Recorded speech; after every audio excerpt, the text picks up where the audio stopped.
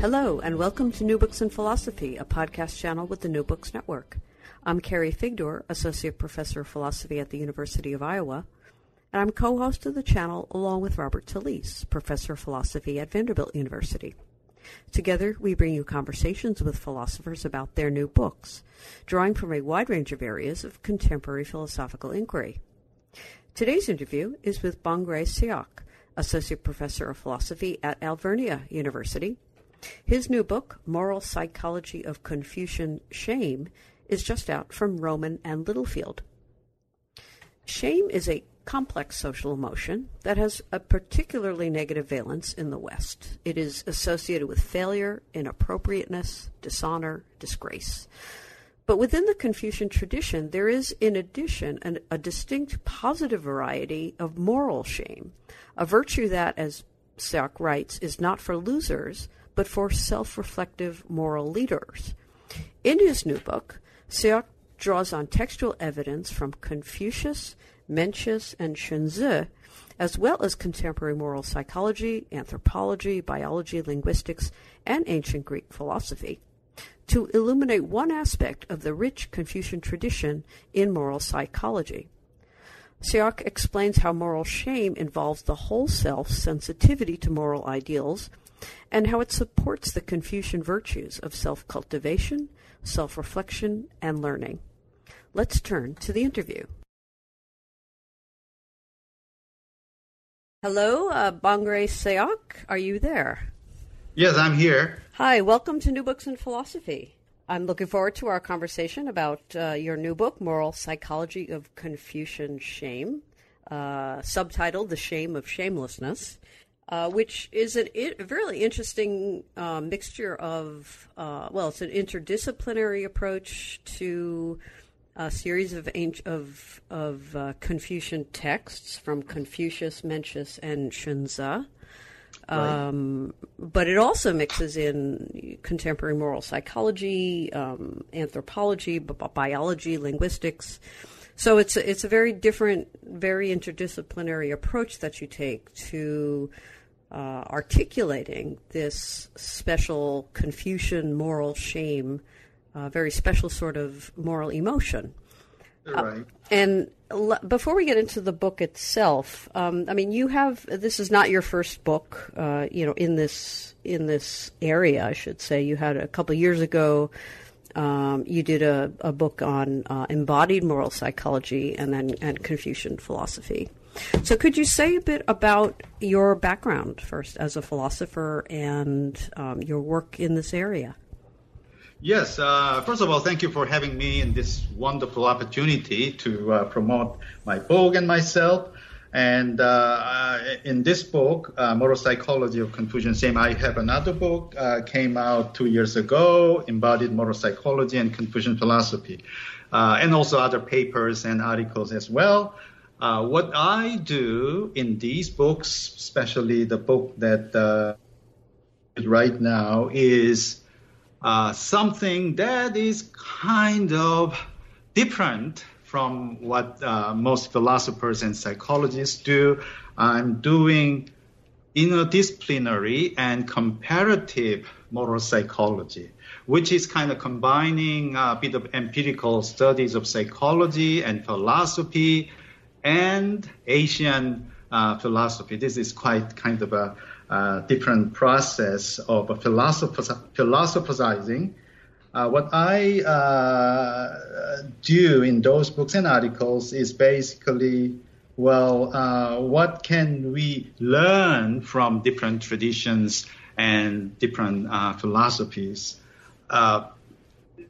Just simply, there are a lot of things that are exciting and interesting, because in these traditions, they do certain emotions and develop them to put them to the level of morality and ethics that didn't happen in Western traditions. To my background, I studied philosophy. I also studied psychology, linguistics, and neuroscience. I had 3 years of experience in neuroscience lab studying dorsolateral prefrontal cortex of primates. So all these things put together to come up with this wonderful viewpoint where I believe that morality ethics is not just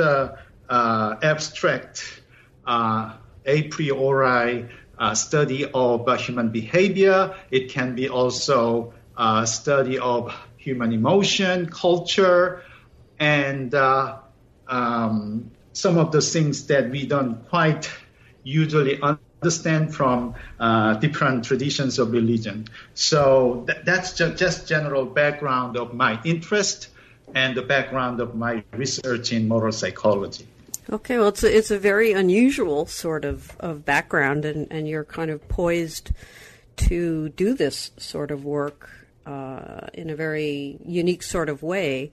I would guess that most listeners are not familiar with Chinese philosophy, the Chinese traditions.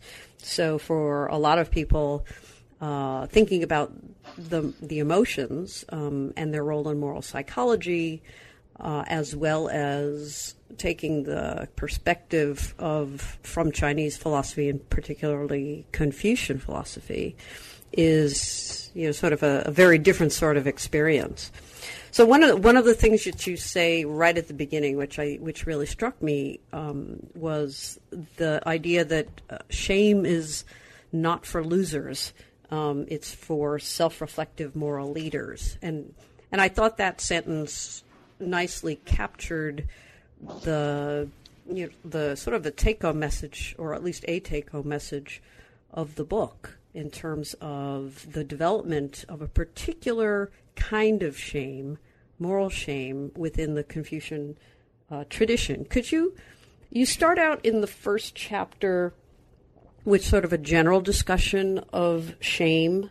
It has many meanings. In fact, I think you say that in Chinese there's something like 100 different words for shame, and all the different nuances, which is pretty incredible. Could you explain a bit, in general, how you introduce the topic of shame, the emotion, and the different sorts of shame that even traditions in the West, we do recognize different types of shame. Right. So, yeah, could you just give us a little bit of that background? Sure. I would say cultural specialization here. Different cultures specializing in different kind of things. And whenever we hear China or Chinese, the first thing that comes to our mind is Chinese food, right? So it's a wonderful kind of a traditional food. But here I talk about moral psychology. And shame in this context is quite enriched and extended and expanded to cover many different aspects of emotion and human behavior. As you mentioned, there are probably about 100 different, I'm just citing the research paper recently published on, that's not my paper though, on concepts of shame in Chinese culture. So if you look at that, it's actually more than 100 different meanings. But in general, shame is self-critical emotion. That's for sure true, regardless of East and West. So that's kind of the foundation. But in Chinese tradition, they elaborate, enrich, and to diversify to cover different aspects of human behavior, human morality, and human culture. So to begin with, if we say shame is a self-critical emotion, we can compare that to guilt, shame and guilt. These are sister emotions, and in that way, they probably in the same category, but they are quite different. In shame, for example, in English, we have shame as a one word, but we probably can differentiate different meanings of shame, like shame in shamefulness and the shame in shamelessness. They are kind of different. If you look at European languages, German, Italian, French, Spanish, they actually have at least two different words, lexical items to cover the emotion of shame. So they do a little better than English. The English is just to kind of put all these things together as just one word, but those other European languages has at least 2 or 3 different words to deal with different aspects of shame. Now, in Chinese tradition, shame is number one self-critical emotion, but it also, I'm talking about moral shame. We'll talk about social shame and other types of shame later. To discuss Confucian moral shame, we have to say self-critical emotion, but it comes with some type of audience, which is kind of interesting, and that comes with bodily expressions like the blushed face or some type of body postures or some type of behavioral traits. And most importantly, it, in a way, hijacking is kind of my expression, hijack the whole person. It's not quite discrete in the sense that it doesn't focus on certain aspects of the person's action, behavior, relations, but it really criticizing and blaming the whole person. So it's quite strong and holistic, and at the same time embodied and self-critical. So if you put all these things together, suddenly the Confucius and his followers put that to the level of moral sensitivity. So shame in Confucian tradition is moral sense, basically. It's moral sense. They just use the term shame, but what they discuss actually is moral sense. You have to be morally sensitive. That's the same as you have to be shamefulness, shame-sensitive person. So that was the one of the recommendations of the master, Confucius himself, when he was asked to give lifelong lesson of Confucianism. He said, think of shame. Shame in the sense of moral sense, you have to be sensitive to the rightness and wrongness. So that's how I get interested in Confucian shame. Okay, so you to go into the different degrees and types of shame a little bit more specifically. You mentioned it's a self-critical emotion, east and west, and it's certainly that's that idea that I'm ashamed, as one might say, and there's also that other sense of something being inappropriate, or where you'd say in English, have you no shame, have you no sense of what's appropriate to do, and those, as you just mentioned, they tend to get mushed together in English with just one single word they are differentiated in Spanish and French and so forth. But you go on before going to the very specific aspects of Confucian moral shame. You actually do a very nice taxonomy between 3 different main senses, I guess, of shame. What you call subordination shame, social shame, and then, of course, moral shame, which is not, I take it, is not limited to the Confucian version, and correct me if I'm wrong on that, but it's a specific type, and then Confucius and his followers elaborate it in a particular way appropriate for his teachings. So could you say a bit about those 3 basic types in your taxonomy of shame before we get into the details of the Confucian articulation of it? Yes.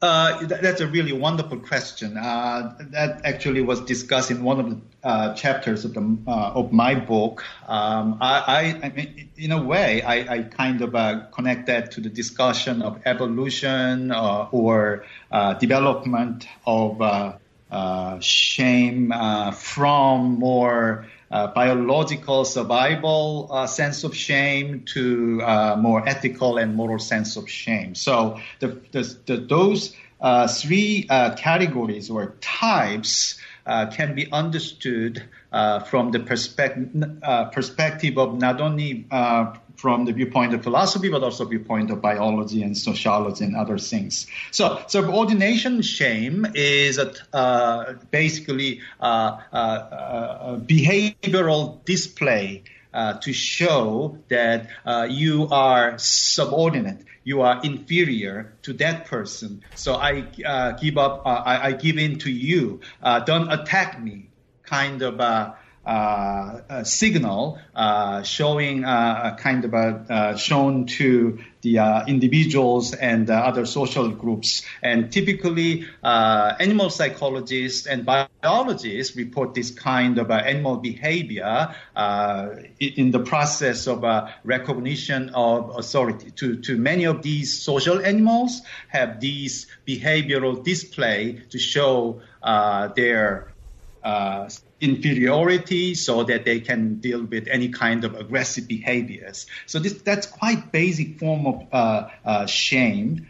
And the next one is social shame. Social shame is quite strong in many of the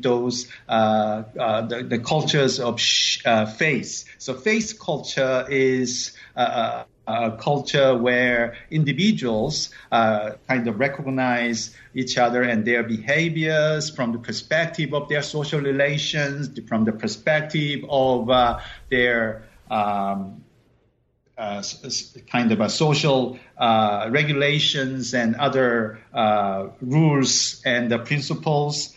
So that they, when they look at their behaviors and their actions, they always think of others. If I do what other people think of me, so that's the context where they develop sense of shame. It's a strong process to regulate individual behaviors, but it's quite different from the sense of morality, as we know from Western philosophy, like Kantian philosophy of moral autonomy. Moral autonomy is the sense of morality where you think of yourself as the individual decision maker, and you don't have to. I mean, you probably will, but you don't have to think of others' viewpoint, because you really have to look at yourself and to ask whether I act to live up to my universal principle of categorical imperatives, for example. So that's quite different kind of a way of think of actions and behaviors in a social settings. That's a social shame. The next one is moral shame, and moral shame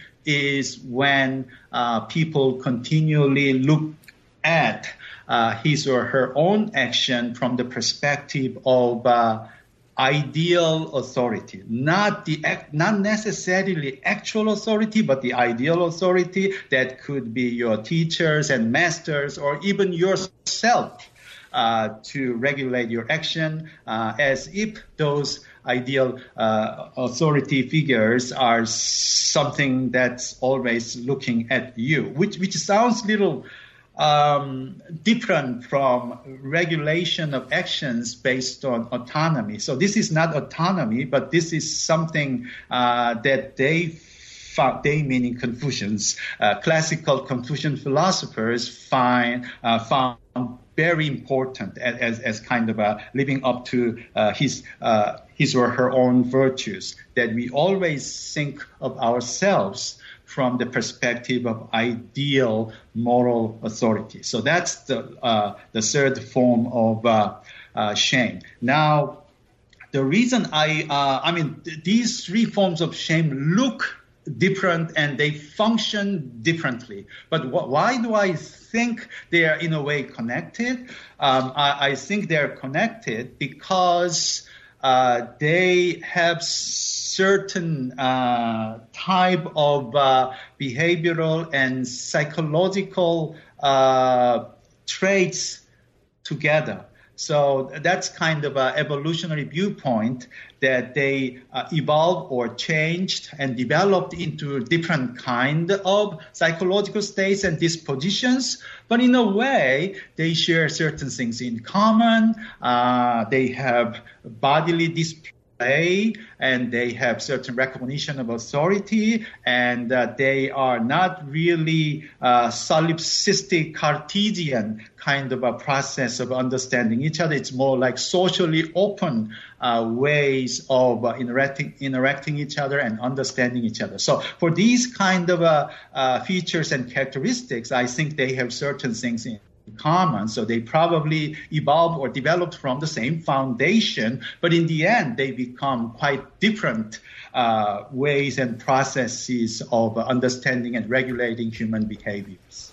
Okay, so you mentioned face culture, and that's a very familiar concept. The idea of losing face, for example, is very familiar, and I think sort of stereotypically perhaps recognized that certain cultures, maybe Asian or certain Chinese cultures or something, there is a certain amount of losing face that one does not encounter as much, if at all, in a Western society. We may have something similar. You don't want to do anything to embarrass yourself, but I'm not sure that one would characterize Western cultures, say, as face cultures.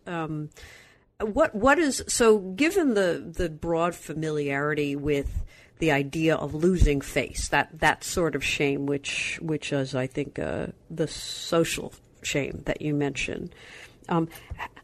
Could you? What is the difference between that sense of shame and then the specifically moral sense? Like if somebody, what would be situations in which one might have the one but not the other? Yeah. So actually, that was really hard part of my argument. Whenever we discuss shame, we end up discussing something about how can that be moral emotion. It looks like more like social emotion, right? But not moral emotion. So how are we going to distinguish those different aspects of shame? It's a wonderful question to ask. And on my part, I think I have to start from little bit towards the foundational issues first, and then I will give some specific answers to that question. So at the beginning, we tend to think of morality and ethics, moral behaviors and dispositions and virtues. We tend to think of certain type of template like the utilitarian consequentialism or Kantian deontology or Aristotelian virtue ethics or social contract theory.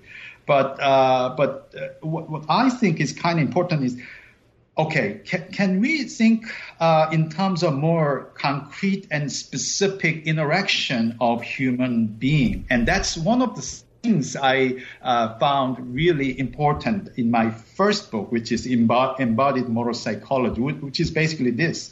Can we think of morality and ethics from the perspective of situational and contextual and relation-specific way of understanding human existence and human being? So that was kind of a bigger picture that I'm interested in. And then I found body. So body, what I mean by body is not just this kind of internal organs and, this kind of biological structure. It's more about concrete interaction of individuals to their environment. That's basically my meaning of body. The Merleau-Ponty said sensory motor exploration to the world. A.J. Gibson said ecological understanding. So all these things are basically telling us that there is a dimension of human being and human behavior where we have to look at this situational, contextual, and relation-based activities. So that's kind of thing. Now, shame here is, I think it's almost 90% similar. Moral shame, I'm talking moral shame. Confucian moral shame is 90% similar to guilt. It's basically like guilt. but the kind of things that shame, the Chinese Confucian understanding of shame that's unique is this moral sense, almost like guilt, does not give up situational, context-sensitive, relation-sensitive meanings of morality and ethics, which translate into having certain type of bodily display and authority recognition. These things are there not in a heteronomous, non-moral submission of oneself to the authority. No, not in that sense. It's more towards the sense of our concrete emotional and moral experience. And I think shame represents that direction of morality and ethics. So to make kind of a quick, shame is important moral emotion. It's not just social emotion, it's a moral emotion because I believe, or many people believe, that we have sense of right and wrong to the whole self and to the emotion, and sometimes we physically and physiologically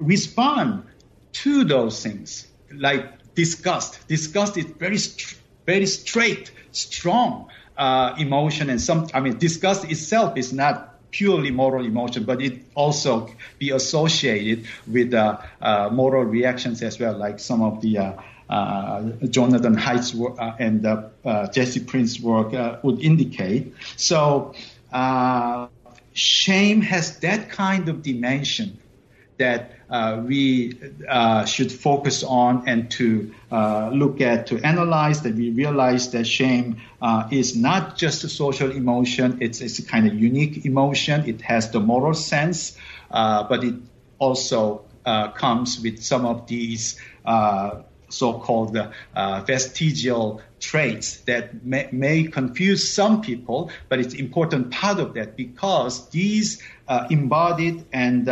authority-based process of moral recognition is not compromising the pure sense of morality, but actually give more sense of situational and context-based and relational-based sense of morality. So in that way, I believe that shame is a wonderful moral emotion. Well, that's you distinguish it from guilt, although they're closely related. So let me just follow up on that issue. Guilt is not something that we kind of seek out, right? People may be guilty for having done something, but it's not a pleasant emotion. It doesn't feel pleasant, and it's generally categorized as a negative emotion. And shame, one of the points that you make throughout the book in a number of different ways is that shame is typically coded in a negative way also, but your point is, no, it's actually a positive emotion. So, given the way that how closely related it is to guilt, which is a negative emotion, how do you get the positive in the moral shame, given its closeness to guilt? Okay, so that's something I actually needed some help from psychology literature on shame and guilt. And in fact, we have many wonderful publications on that matter. You said that guilt is negative emotion, which is, I think, halfway right, not completely right. Okay. Because, yes, it's self-critical emotion. Yes, it's a self-critical emotion. It's you blaming yourself. So in that way, it's negative. That's true. And shame, same. Shame is also self-critical emotion. But there's some differences. One of the major differences there is guilt motivates constructive kind of behaviors. So a person realizes his or her moral errors and mistakes and then he or she feels guilt, and then he or she does something that can change things so that they can move out of guilt. Shame, from the perspective of Western psychology, I should emphasize that, from the perspective of Western psychology, shame motivates escape. And the shame motivates covering up, escape. So it's typically associated with some of the morally compromising behaviors afterwards. Mm-hmm. And the guilt motivates more constructive, reparative, kind of repairing the situation type of traits and dispositions. So it looks like they both start out with a self-critical emotional foundation, but their motivations are kind of different. Mm-hmm. And their, how should I describe that? Their impact on these individuals are quite different. So shame has more frontal attack to the whole person. So usually in the experience of shame, individuals feel strongly about their whole self is crushed in front of other people in a more strong, should I say, stronger than the level of embarrassment. Embarrassment is lighthearted kind of awkward situation. But if you reach out to the level of shame, you are really attacked, or your sense of self is damaged. Perhaps in front of others, or without others around still, you see that kind of a damage. Guilt, on the other hand, the damage is minimal. That's what psychologists report. Mm-hmm. So guilt is more discrete. They're focusing on certain aspects of self, not the whole self. So in terms of motivation, in terms of damage, guilt is probably better meaning manageable, mm-hmm. and in a way more morally prospective than shame. Shame is more destructive. So that's the perception of Western psychology. Now, what I think is different, the whole idea of Confucian shame is, hey, shame can be positive as well. It can motivate positive things, and it may criticize those individuals, but it can make things more progressively so that these individuals become better individuals. So Confucian shame, trying hard to show more positive options of shame that are kind of comparable to guilt, or perhaps better than guilt. So that's what I see from the discussions of psychology and philosophy and anthropology. Now, how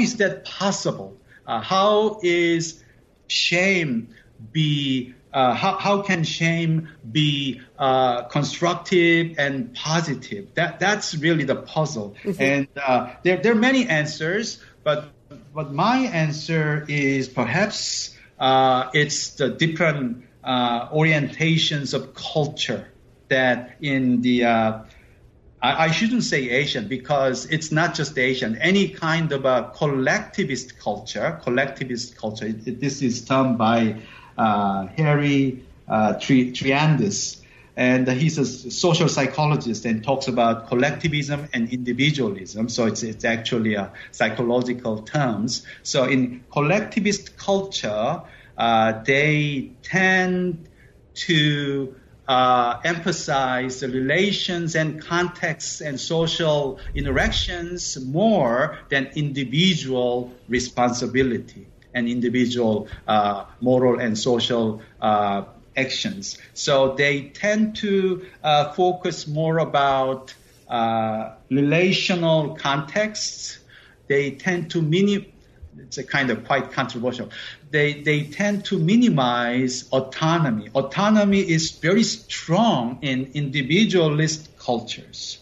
So if you put that into the perspective, in Chinese or Asian, or perhaps I heard that some of these Mediterranean cultures has the elements of collectivism. So it's not just Asian, but any kind of collectivist culture see shame as, relatively speaking, positive emotion. It's not necessarily negative. Why? Because the attack or the blame on the whole self is kind of manageable. Why? Because the self is not just individual self in those cultures. Self is socially open to other people, so that this kind of a challenge and self-criticism can be manageable.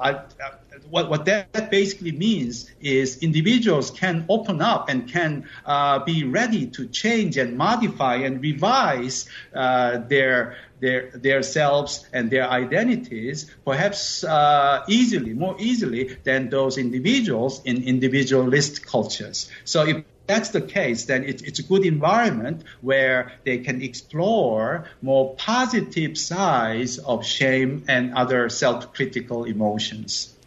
I see. I think so. So this is maybe a crude way of putting it, but when one feels this type of shame, one is thinking roughly, I ought to be a better social person, something to that effect, rather than I've done something wrong, I'm a bad person, I should try to be better, which has a very individualistic tinge to it. And right. You're saying that because the self itself is conceived of in a more, as you put it, collectivist manner, the onus of the correction or the improvement is I ought to participate better in the collective in which I'm ensconced, or something like that. That's very good way of putting the idea. I like to add just one thing. Mm-hmm. If you put that way, once again, shame is going to be positive social emotion. So how are we going to put the moral part there? Right. The thing that these classical Confucian philosophers put their writings is, okay, so you really have to think not only of yourself, but also other people and your community, which is a good thing, which is basically what Bernard Williams discussed in his book on shame, which is a wonderful book, by the way. So community is important. Other people is important.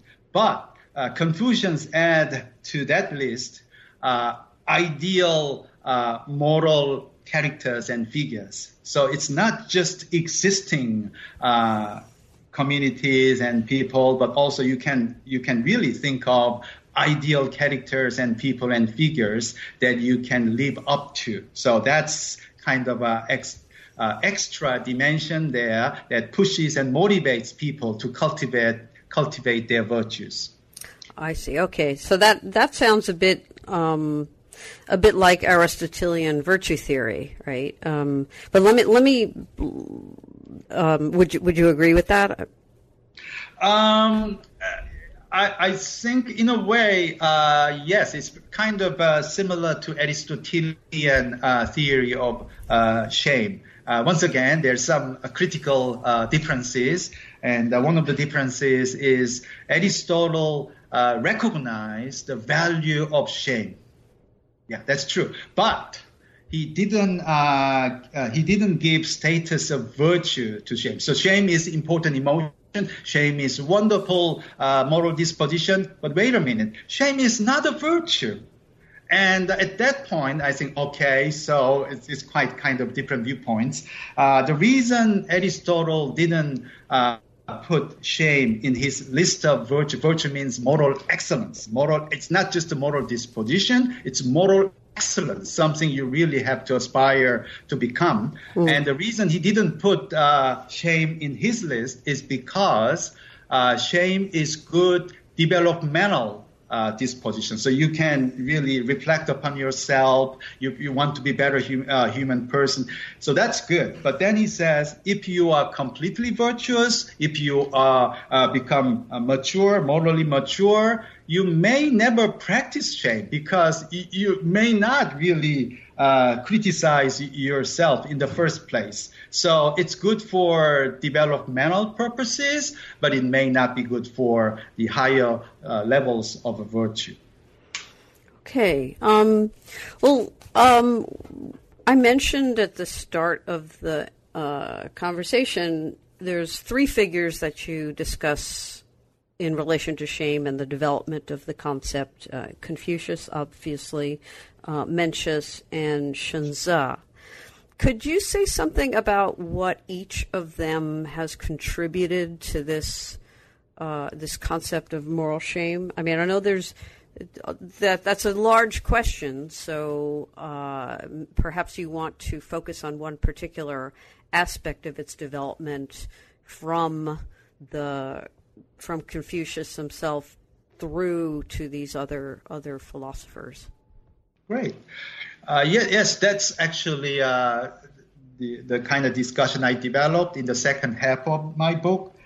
Confucius obviously is the founder of the tradition, but let me specify a little bit. Confucius is part of this tradition called the Ru tradition. So in China, Japan, and Korea, in Vietnam, they usually say Ru tradition. So that pre-exists to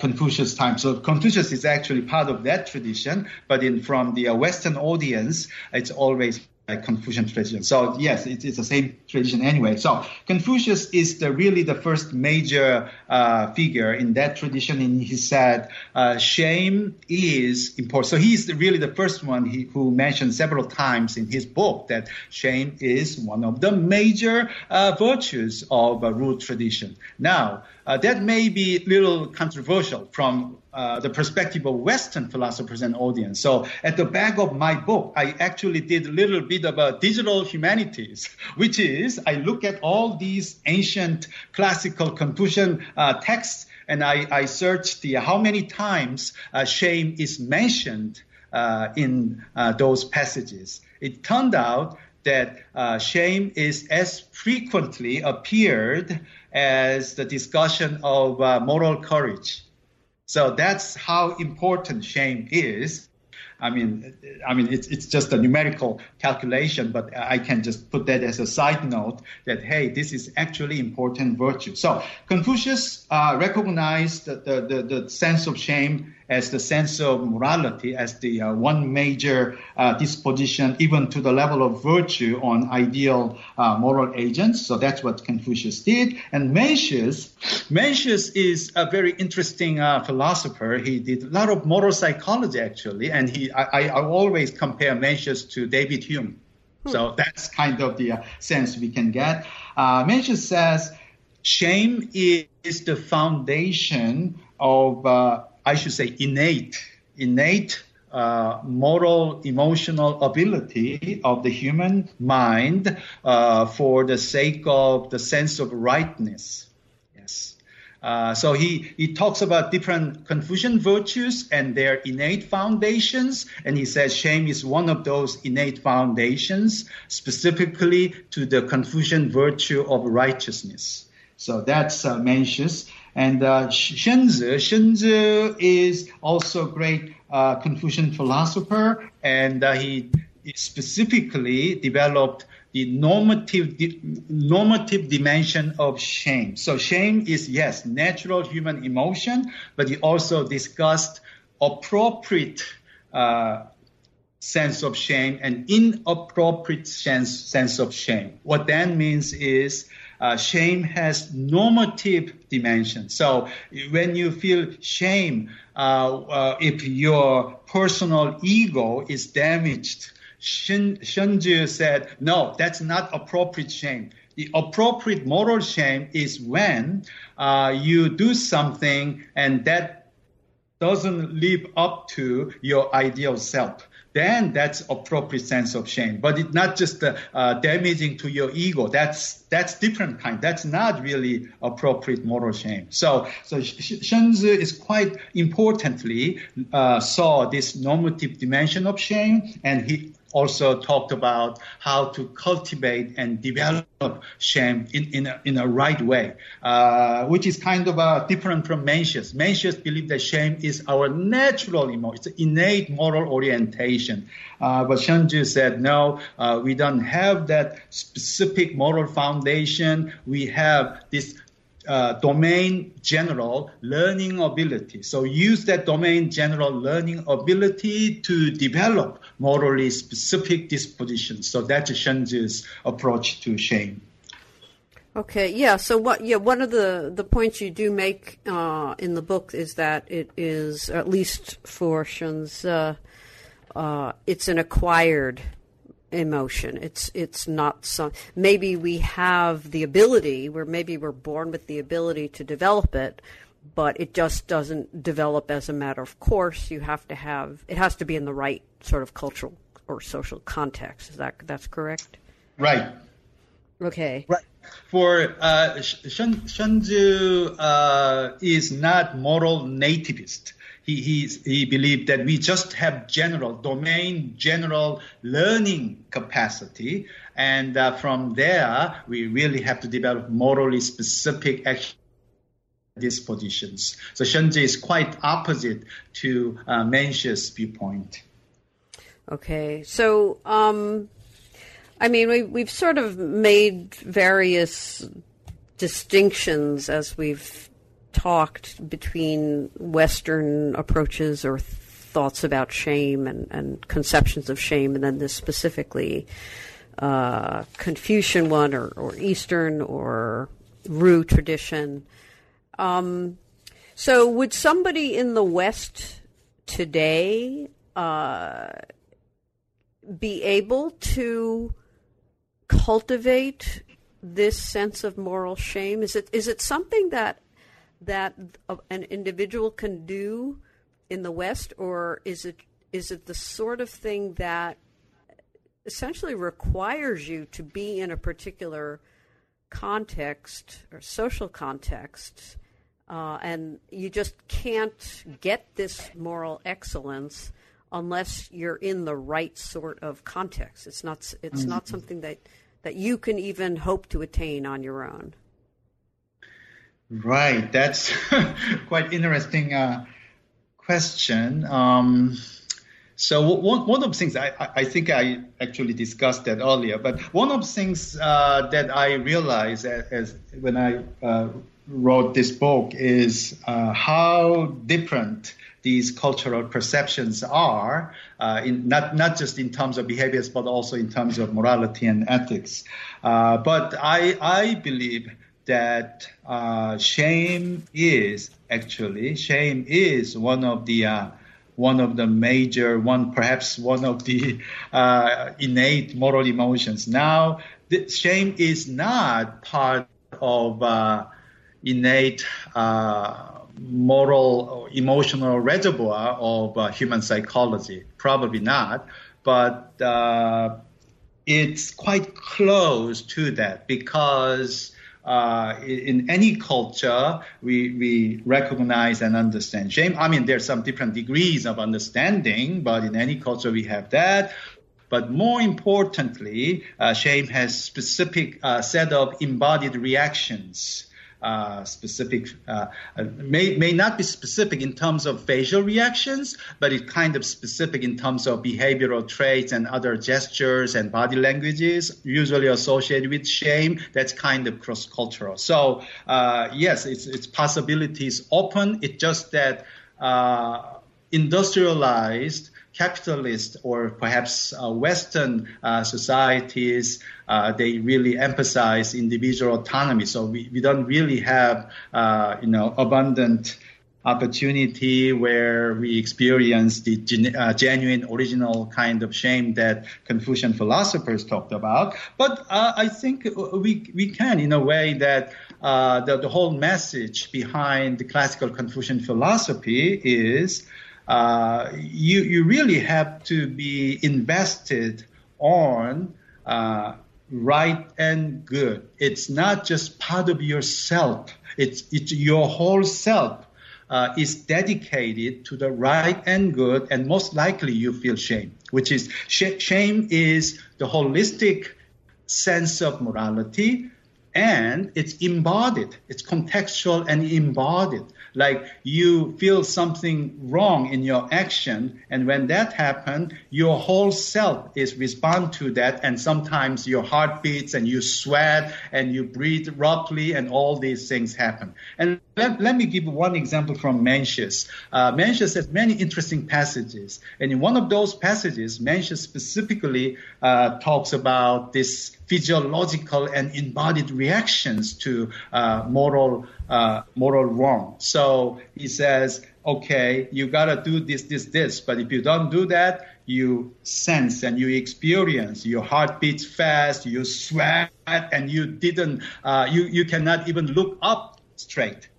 And all these things are quite interesting because he says, these are the things that you're deeply involved in the domains of right and wrong. And these are not just external appearance. These are not external appearances. These are not just many kind of minor manifestations of your moral mind. No, it's actually your centerpiece of your moral mind. It's coming out of the core self. That's what Mencius said. So shame is not, I should say moral shame. Moral shame is not far away. It's whenever you experience your whole self is responding to some of the immoral actions and decisions, then that's probably the context where you feel some kind of shame. So it's not far away from us. Okay.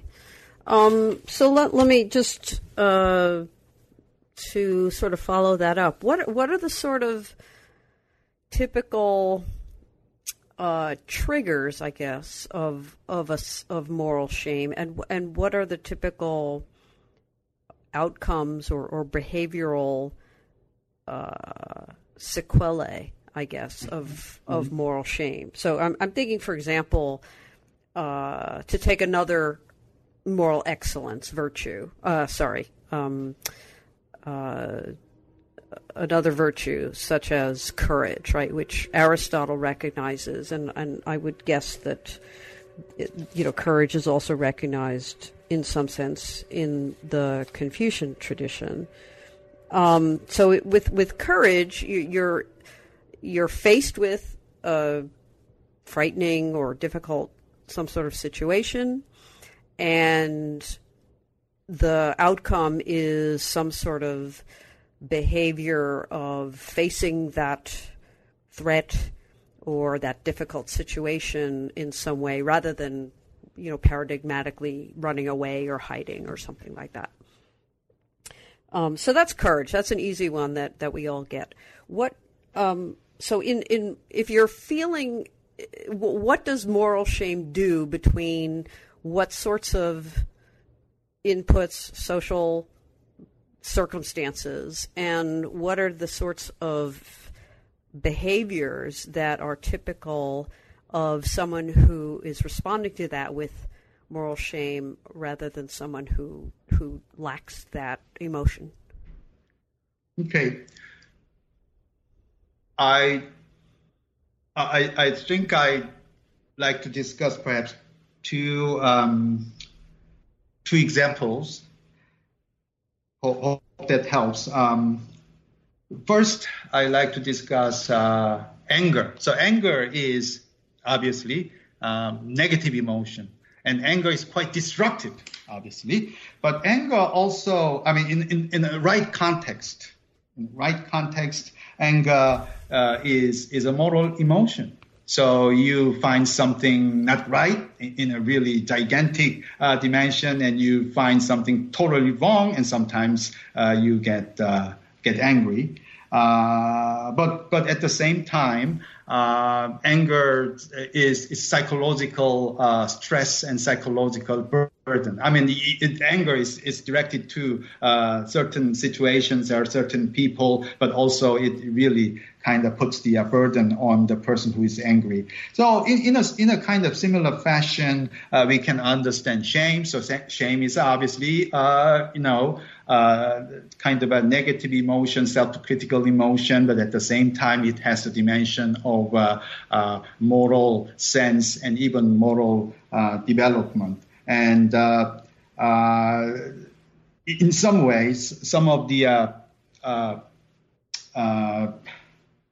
social psychologists and philosophers sometimes ask me, shame is probably one of the major causes of higher suicide rates in Asian cultures. And that may be true, because shame itself is quite negative. But we are discussing moral shame, not social shame. So when we look at some of the elements of shame that are quite closely related to social relations and the faith to other people, yes, sometimes bad things happen, and those individuals are under the pressure of kind of a suicidal, motivations. So there's some bad things, but really the genuinely good things about shame is your clear understanding of immorality and wrongness of action. That is quite clear. So that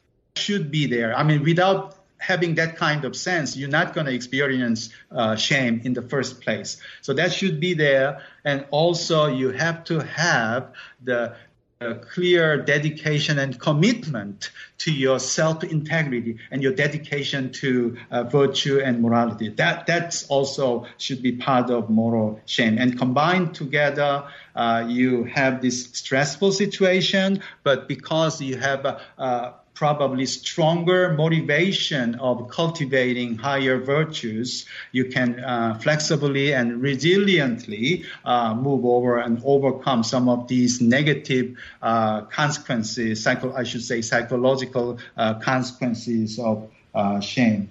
Now, the other thing that I really like to say is in this appropriate context of moral shame, the whole self is in stake. So you find something wrong and your whole self is responding to that, and most likely some of these bad things are actually coming out of you. So the sense of self is really important.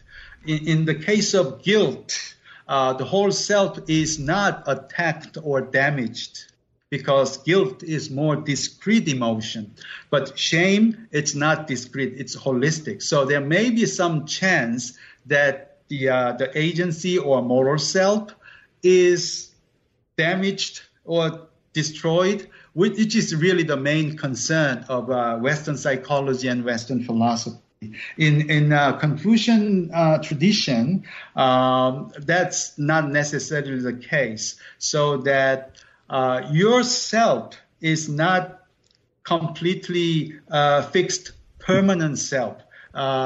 You and I and all people have to understand that the self is always changing and growing and developing and always ready to take new possibilities and options. So the understanding of self is absolutely important in shame. So again, Confucianism is not Buddhism, but still Confucianism, in Confucianism, the understanding of self is quite developmental and open. They don't believe that self is permanently fixed orientation of human beings, so that you always can adjust and always can modify and change so that you can cultivate ideal virtues. So that's all I can say about that. Okay. Well, I mean, it's there's a lot more to consider. I mean, there's obviously a whole lot of other features to the Confucian tradition and its metaphysics as well as its ethical elements. Unfortunately, we are out of time. So I guess readers will or listeners will have to read your book and perhaps delve more into Eastern philosophical traditions in order to understand these various elements of Confucian shame and its place within the larger context of that entire philosophical tradition. But since we're out of time, I just want to close with one final question, which is, what are you working on now? I mean, this particular book, there was a prior book, and again, there's other works that you have published in the same area of moral psychology and Confucian philosophical traditions, and blending those two. Are you working on another volume in this particular area, or are you moving to something else entirely? I am right now preparing another project which concerns moral psychology of psychopathy. And first, I like to say, first of all, that Confucian tradition is wonderful tradition of moral psychology. It's really, I can't emphasize enough on that. It's a wonderful tradition of moral psychology. It focuses on different aspects of mind, specifically other regarding or other concerning emotions. And they also look at moral cultivation and development. So developmental aspect is there, and also affective reaction to others' pain and suffering is there as well. So if we combine these two, I think we can develop a wonderful methodological or theoretical framework to study and understand psychopathy.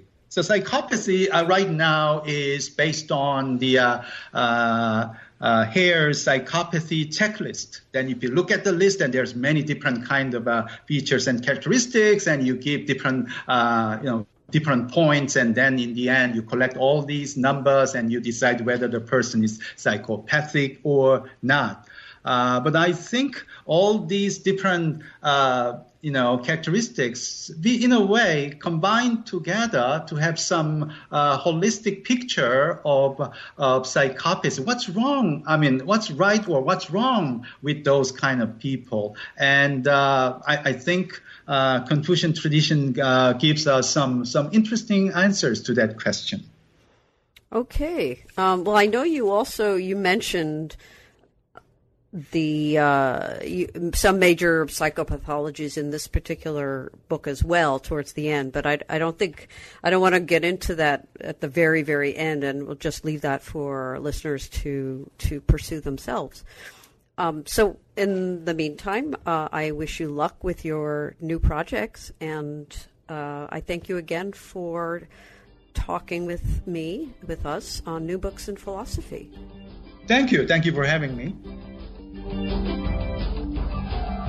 You've been listening to an interview with Bong-Rae Seok, Associate Professor of Philosophy at Alvernia University.